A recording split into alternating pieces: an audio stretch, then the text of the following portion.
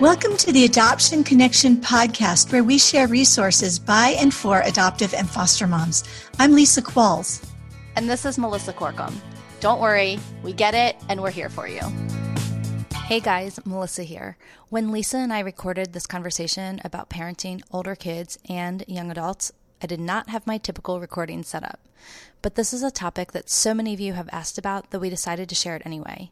Thanks for your patience with the less than stellar sound quality, and we promise to be back up to par next week. Hey, Lisa. Hey, Melissa. How you doing? Good. So do you have a couple of senior high school girls? I have one senior. My foster daughter is a senior, and then Claire is a junior. Those are such fun years. So how are they doing?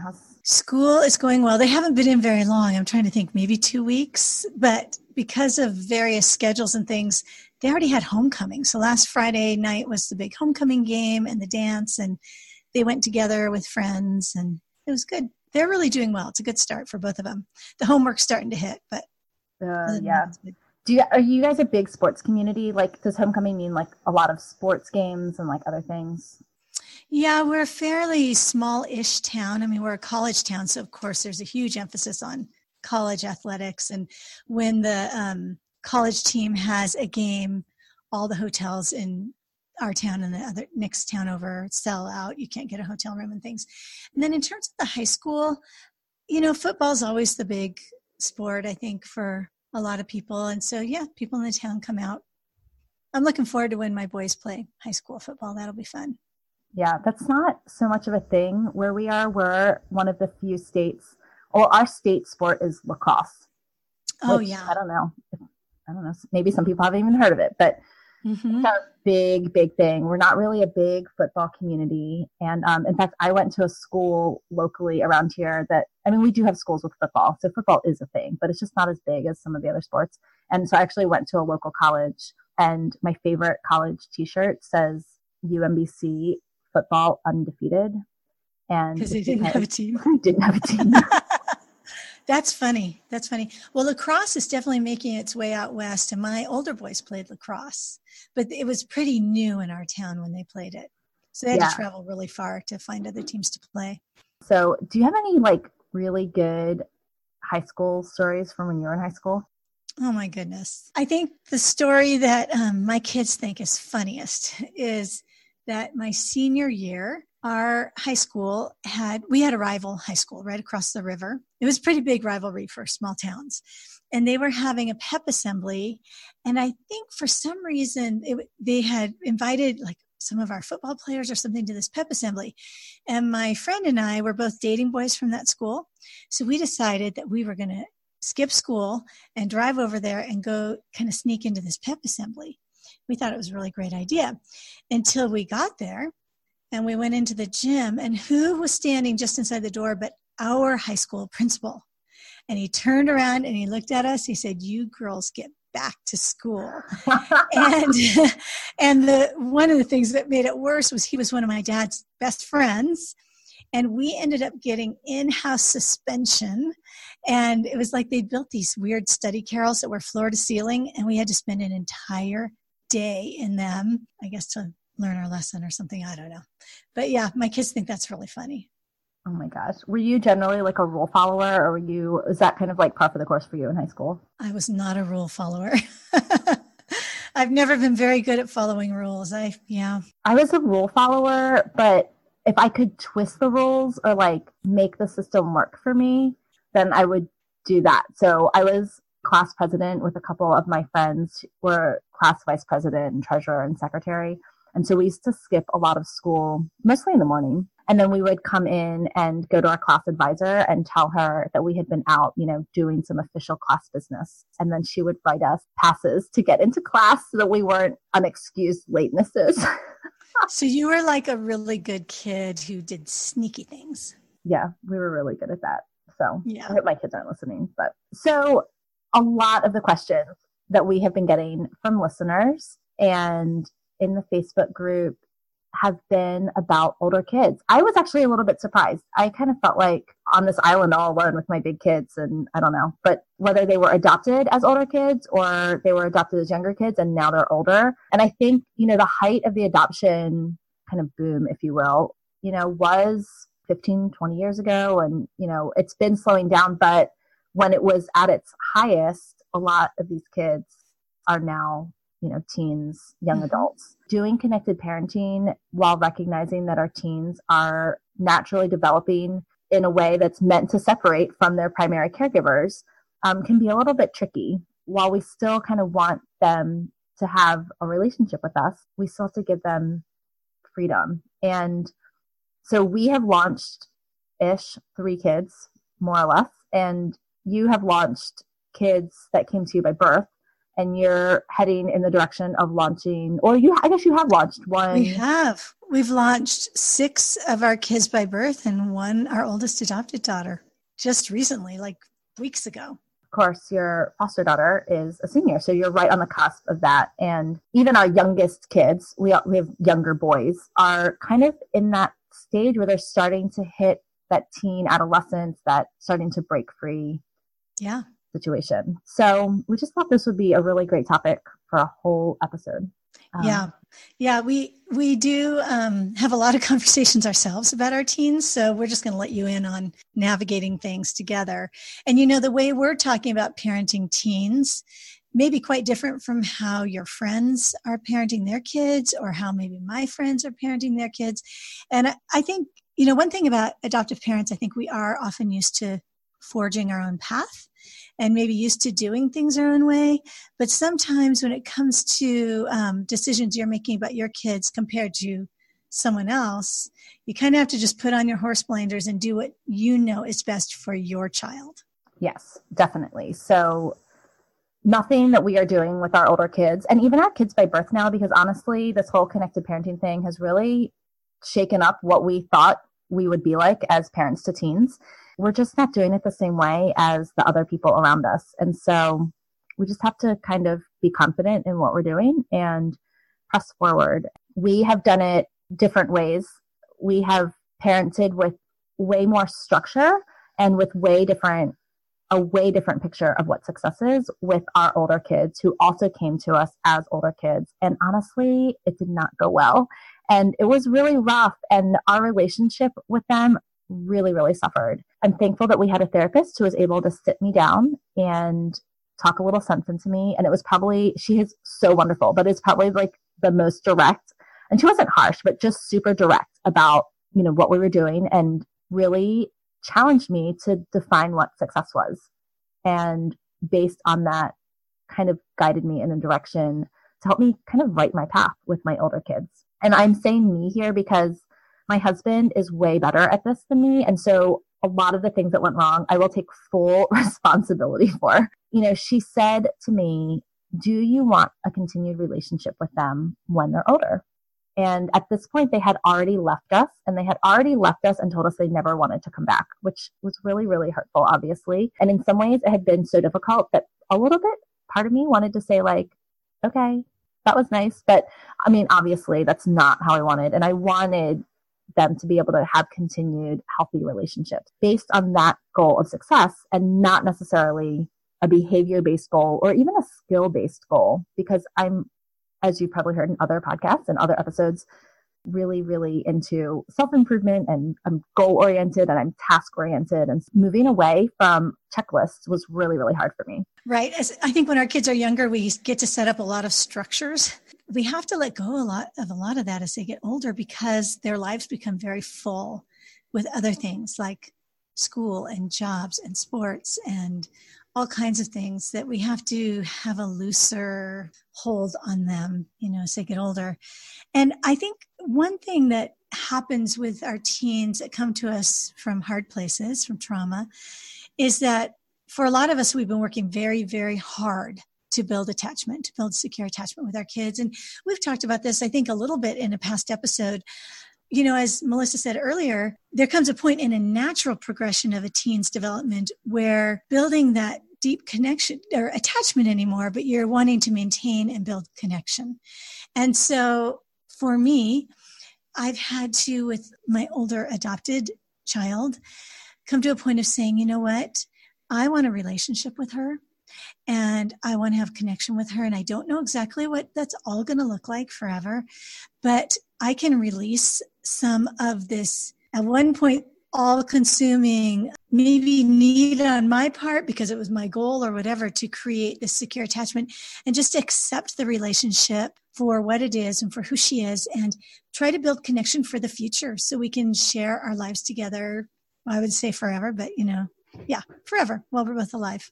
So just to clarify a little bit, when we talk about attachment, one of the ways to look at attachment is the cycle of having a need and then being in a relationship where that need can be met. With really young kids, a lot of those needs are more like physical and tangible needs. Older relationships, and even in younger relationships too, it can be emotional needs, having an emotional need and then having someone in your life that is able to meet that emotional need. And so having these needs and then having them met by a specific person again and again builds what we call attachment. It builds trust. What we found with our kids is, especially because we adopted them as older kids, is we didn't have as much time as we necessarily needed to build that really healthy attachment cycle. We had to realize that sometimes our kids, if they struggled with attachment because of so many broken relationships in their past, we might not get to the point before they stopped living with us that we would get to the point where they could trust us for some of those needs. But even though there wasn't that innate trust about how we could meet their needs, we could still maintain a connection. And I used to really get my feelings hurt when my kids would go in other places to have their needs met and feel like I had been such a failure. I've just come to realize it's just part of the cycle of attachment. It's part of some of the limitations of relationship when you just don't have as much time with kids, or, even if you've had your kids from an earlier age, but if they do have attachment struggles, it might just be a lifelong battle to really have an attachment with a parent figure. Yeah, I agree. And, part of attachment is being a secure base for someone. Maybe we're not going to have that incredible secure attachment with some of these older teens, older kids, but we can still be a safe landing place for them, somewhere where they know they can always go, where they will always be loved, where they will always be accepted. And, we can let other people at this stage do a lot of the correcting with them. I mean, coaches, teachers, youth pastors, friends. I mean, even just this last weekend, one of my boys was having a bad attitude about his position in the football game on the team. And so I tried to kind of say something to him, but he didn't want to hear it from me. So I went to one of his coaches and said, you know what, you need to talk with him. So letting other people take some of those roles on, I think, is really good at this point. Yeah. And I actually thought I had a different role, or I put in my head that I had a different role. I really thought coming into parenting that it was my job to be hard on my kids so that they were prepared to go out into the real world. I was trying to protect them. I didn't want them to get out into the real world and be like, oh, no one ever told me that, I was going to have responsibility or hold my commitments, or I don't know, whatever the case may be. And so I kind of felt like it was my job to be the one that pressed all the buttons and made sure that they were ready. This goes back to like that skill thing. Right. And I can do that with my kids who have really secure attachment that I've had from the womb on forward in some ways, but especially with kids that have attachment struggles and definitely are not attached to me. I don't really have the trust and the right in their life to be that person. And it just sets me up to be the bad guy, and it sets them up to want to leave and not have connection with me. And so I had to really, and actually this is something else that our therapist really challenged me on, was switch your role. You need to be the safe place. You need to be the encourager. You need to be positive. There are other people out there that will let your child know if they're not doing the right thing, and they will stumble and they may come up against some challenges in life where they may not have been ready to do the adult thing or whatever is expected, but they're going to need to come back and have a safe place to land when there's disappointments or when they struggle with something. You're not going to be able to prepare them for all the challenges in life. So what you should do is just prepare them to have a safe place for when there are challenges in life. And so that is still something I have to remind myself of all the time, but it was such a huge paradigm shift for me and really, really important in our relationship with our kids. And I think the other thing that's important with teens and young adults is to really figure out what your parenting priorities are. what really matters, what is really important. Their safety is important. What do you think? What else is important besides safety? Honestly, we kind of land there. I know if it's not an immediate safety issue, and I am the queen of drama. So I'm not talking like a trumped up safety issue. Like if you do that, you might a 1 in 5,000 chance, like get kidnapped off the street or something like that. Like I'm talking like a legit, don't go jump off the 15-foot cliff into 3 feet of water kind of like safe. No questions asked. If you do that, you will get hurt or die. Safety. And other than that, we have really tried as our kids have gotten older to really let a lot of other things go, like hygiene. I know we really want to control this and we don't want our people to go out in the world stinky or smelly or wearing the same clothes for 3 weeks in a row. Trust me, I'm a wellness coach. I can make that into a safety issue if I really, really want to. Mm-hmm. But honestly, people, it's just not. And I can tell you that because I have boys that have gone weeks without showering or without changing their clothes. And you know what? They're still alive and they didn't even get sick. For my kids now, that is one positive part of peer pressure is my boys actually care what they smell like. Maybe slightly, unfortunately, they also care about their clothes a little bit. Not that their clothes have to be really fancy. They just have to have the right logos, which I hate that, but it's important to them. So they buy a lot of their own stuff. Yeah, I think that we really have to focus on what's important. And with my girls, the hard part is clothing in terms of modesty. And I've sort of decided with my foster daughter, she's just about 18. And the other day she went out wearing something she was going out wearing something that I was like, no. And she argued and argued back and forth. And I thought, you know what? It doesn't really matter. I would prefer that she not dress like that. It wasn't horrible or anything. It was just not up to my standard. Actually, it was a length thing, so it wasn't down to my standard. Anyhow, but I thought she's about to be on her own, and I have to let that one go. Yeah, I agree. I can't keep my mouth shut. So I sometimes would say things like, did you check to see how tight those really look? Or, do you realize the message you're sending when you dress like that? But then I would have to let it go. I didn't want them to be ignorant about it, but like you said, you can't control it. And, once they left, they could do whatever they wanted. And we picked way too many of those battles the first go around with our kids. And they did. They just left. They just were like, we don't want to have to be controlled like this, and we don't have to be here. And they found other places to be as they were old enough. Again, I think when we start feeling like we're in a control battle with our older kids, it's important to step back and think, is this something that's worth losing my relationship with my kids over? And I know that sounds really extreme, but it happened with us. We did lose our relationship with our kids for a period of time over things like clothing and music and media and hygiene. Yeah, sometimes we have to allow our older kids and our teens to even make some unwise decisions and let the natural consequences happen. And I know some of our kids we're talking about have cognitive challenges. They have prenatal exposure that cause and effect is a problem for them. But at some point, they're going to be on their own. And we're talking about teens. They're going to be out on their own, and they're going to make decisions that may not be wise. So if they make an unwise decision while they're still home, at least we can help them process the results and the consequences of that. Maybe it will make an impression. Some kids it may not, but hopefully with a lot of them it will. Even as your kids get older and they do start to spread their wings and they go do their own thing, they will make mistakes and they will find themselves in situations where they're going to need someone. And you really want that someone to be you. If they left, or if your relationship hasn't been repaired in such a way that you can be that person, they'll find that person somewhere else, and sometimes really in not healthy situations. And we've experienced that with our kids, to be able to turn that ship around. And our kids were gracious enough to give us a second chance. And then, we just had to be really disciplined about remembering what a gift it was to have a connection with them, and again, picking our battles. And so the direct thing that our therapist said to me at some point was, you have to stop asking questions. Every time you ask a question, it comes across like you're being critical, and you may be just curious, but it's coming across as critical.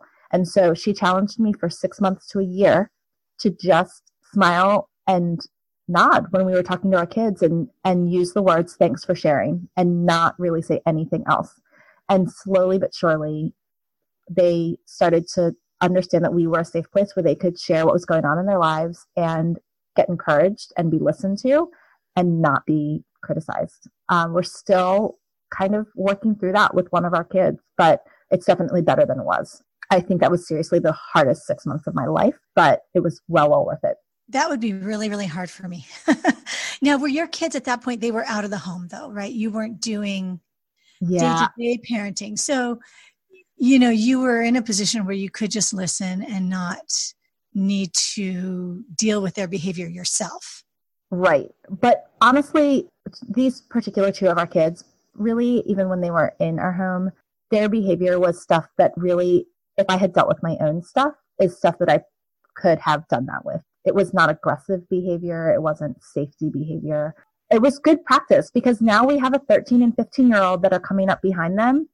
We're practicing a lot of that. And these are kids with more attachment, healthier attachment. And so I do know I have a little bit more leeway, but we are asking a lot less questions and just doing a lot more listening. They are staying connected with us. I know that at 13 and 15, sometimes, people say, well, we lose our kids to their room, or, it's kind of like always headbutting. And of course, they're definitely finding their own things to do, and they don't always want to hang out with us, but sometimes they do choose to. And I think it's because we have really, really been super intentional about not being the parents that are just critical all the time and always questioning and always just wondering. And we've really just decided to show with our actions that we're going to trust them and hope for the best. We did get a question that we thought we'd put in here that we could talk about. And the listener asked us, she said, my biggest challenge right now is that I have a hard time knowing what is okay and what isn't as far as letting my 15-year-old spread her wings. I don't want to shelter her, but I also don't want to let her do whatever she wants. So this was so interesting because when you and I talked, Melissa, we would handle that somewhat differently. Yeah, I mean, you guys already heard. We're pretty, and permissive's not quite the right word. I think it's kind of like stealing. Like if you're giving something to someone, they can't steal it from you. We still have this structure part where our kids have to ask us to do things, but we just give a lot of yeses. So it's like that high structure, high nurture piece. We don't let our kids walk all over us or speak to us however they want, but they also haven't resorted to that in a long time because when they speak with respect, we have chosen to not die on a lot of hills. And so we are, with our blessing, giving them the freedom to spread their wings. But I know you're doing that a little differently with your kids. So talk a little bit about that. Well, here's a funny example. Just this summer, we've been letting our boys, both of them, ride to the pool and to the gym. And, we live in a small-ish, really quite safe town. But it was hard for me to give them that kind of freedom. And then all of a sudden, one day, Ebenezer calls me from his friend's phone and says, Mom, we're riding the bus to the mall. Okay, well, first of all, our mall is very, very small. And our bus is a free bus that literally, there are two buses. One runs one route and one runs the other, and it's free. So, but I was like, I don't know about that. And my son, Noah, who's a young adult now, he was like, Mom, he's 13, going on our little bus to our little mall, he'll be fine. But it was sort of like I hadn't yet wrapped my head around that kind of freedom for the boys. So for me, I think it's harder to sort of release some of that. And, when Claire started driving, we got this app, which Melissa would never do, but I love. And it's free. It's called Life 360. There's a paid version, but I just have the free version. And basically it's on their phones and it just shows me where they are. And I just feel better. And it's not like I'm spying on them by any means, but I just feel better knowing where they are, that they're safe. If they actually came in by their curfew, because we do have a curfew, I definitely hold on more than Melissa does. But that's what makes this great, is that we're different in how we parent our kids too. Yeah, I think that app would be great. Like, I would probably only use it if I thought my kid was dead in a ditch somewhere. I probably wouldn't actively figure out where they were going. And I will disclaimer this to say our youngest has a lot of developmental challenges.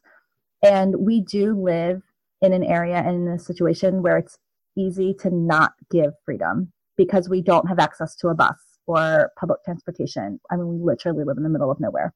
And so with him, and because he's so amenable to it, he's very easy to high nurture, and he can be really happy with us if we play our cards right. We do not do this with him, but I think we would if he really started pushing back against it.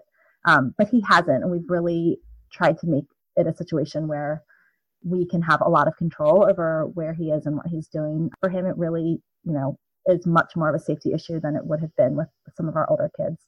I just want to lay that out there to say that I know all of our kids are different, and we have to take into account all the different pieces, because I know even Lisa, your boys have a lot more freedom than what we would give our youngest son, and they're about the same age. But like I said, we live in a situation and that we can monitor that a little bit differently without having it to be like, but all the other kids are, because in our area, not all the other kids are doing any of those things because we live in the middle of nowhere. Yeah, it's interesting because we actually don't live in town, but we live right on the edge of town. So my older kids really didn't bike into town much at all. But I think for my boys, being with their friends and being at the gym is such a part of who they are, playing sports and stuff, that they're willing to bike in. But we're definitely not in the middle of nowhere. We're just on the edge of somewhere, I guess. So I think another thing I want to bring up is that it's really easy to get caught up in the ridiculous with our kids. A lot of our kids, they can argue like nobody's business. And it's really easy to get sucked into that, which is completely non-productive. So, Melissa, tell me, how do you avoid engaging with all the ridiculous, the arguing, the blaming, the saying cruel things? How do you do that? I don't do it well. But I think, again, going back to experience, I used to engage in a lot of that, and it ended terribly with our kids. I do a lot of imagery in my head, thinking about being the lighthouse, picture it as a storm, and just really big emotions coming out in really nasty things. I also think about a roller coaster, a kid getting on an emotional roller coaster and then me just staying on the platform. I'm here for you when you get back. Have a safe ride. I think it took a lot for me and a lot of mindfulness for me to realize the visceral reaction I would have when certain things were said. And then I had to remember that not to pay attention to the words, but kind of understand what it was telling me, where it was really coming from. And so to understand that things like, you never do anything for me, which I'm a acts of service love language girl. Like, that's how I love people. So for someone to tell me I've never done anything for them is literally like putting a knife in my heart and twisting it really hard. So things like that, things like, you're not my real mom, or, you're the dumbest mom ever. I mean, just all the things. And even just dumb arguing, like, I don't know about your kids, but our kids have this just insane ability to ask questions in a way that almost felt like they were using logic, but would rope me into this like ridiculous argument that really had nothing to do with logic and was all wrapped up in downstairs brain, reactionary, not thinking at all from either one of us. And like I said, it just didn't get us anywhere far. And so I just, as a discipline now, try very hard to underreact to those things, take note as to, what it might be telling me about where my kids are and what they might be struggling with, but just nodding. Thanks for sharing. Same thing. My favorite phrase now, and just not even engaging the fact that any of that is happening. I think that's good advice. I like it. Definitely easier said than done, for sure, though. I mean, I won't, but it's just that image of thick skin, a turtle, I don't know, whatever you have to do to imagine just not letting those things affect you. Yeah, you really cannot take it personally. You just can't. Because if you do, it will be so disheartening. And that's where I struggle is, after a while, it hurts me and I feel so sad and so defeated. And I know I shouldn't take it personally, but it's hard. It's hard to have someone saying cruel things about you and the way you parent or who you are as their mom. And it does wear me down. And I definitely sometimes feel discouraged. But overall, I think when I cannot take things personally, I do better. So what about when teens are actually ready to leave home? Any thoughts about what you recommend, Melissa, for kids about to leave home? I mean, I was just thinking about this question myself. We've had kids leave in such different ways. Most have gone to college, but they haven't actually moved away. They've gone to school here. But we've had one son go fairly far away from our perspective, across the mountains over to Seattle area for an internship. And then my daughter, Beza, has now gone to San Diego for Job Corps. There are things that we've done to prepare them to transition out, mostly trying to help them learn how to manage finances. That's been important with some of them.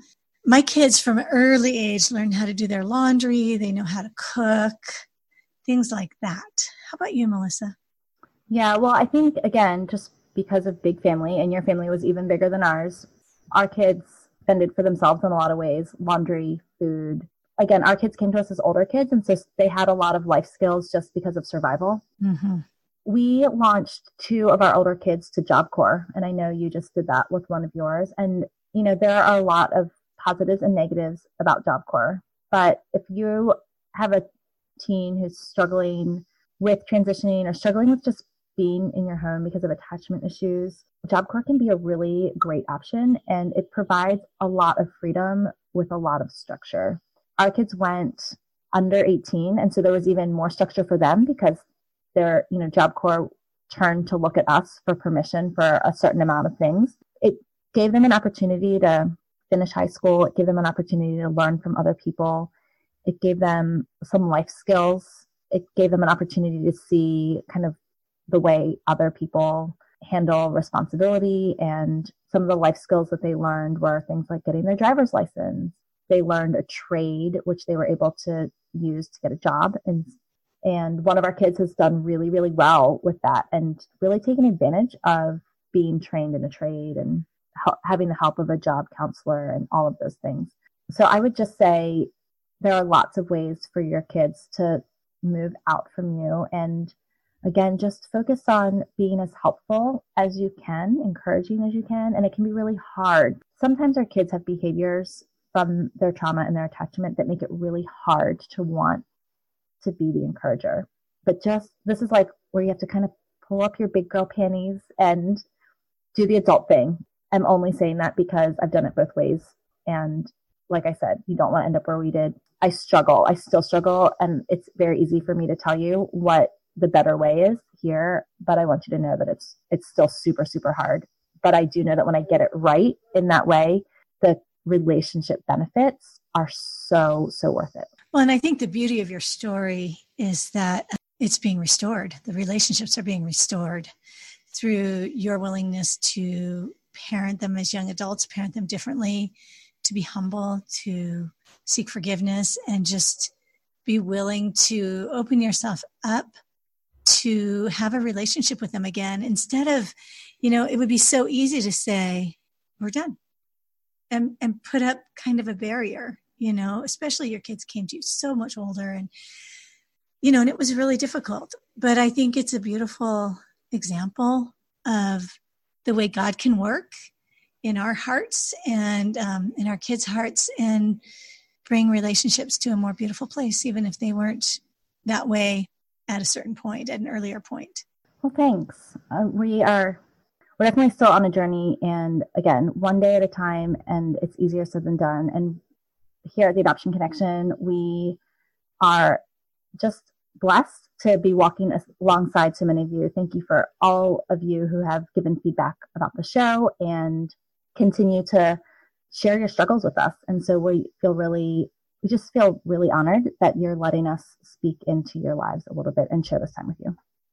Yeah, we really love it. This podcast is one of the highlights of my week. I love recording it. I love everything about it. It's a lot of fun. And I do want to mention too, we've mentioned it in the past, that we do offer private one-on-one coaching for anybody who needs some extra help. And Melissa in particular is taking new clients right now, or I don't know if clients is exactly the right word, new mentees maybe. So if you have something that you need some one-on-one help with, Melissa's available. I'm available a tiny bit. She's available a little more. And we'd love to help you out if you need our help. And you can find information about that on our website, theadoptionconnection.com/services. Before you go, we'd love to connect with you on social media. You can find us on Facebook or Instagram as The Adoption Connection. Thanks so much for listening. We love having you. If you enjoyed this episode, please leave a quick review over on iTunes. It will help us reach more moms who may be feeling alone. And remember, until next week, you're a good mom doing good work, and we're here for you. The music for the podcast is called New Day and was created by Lee Rosevier.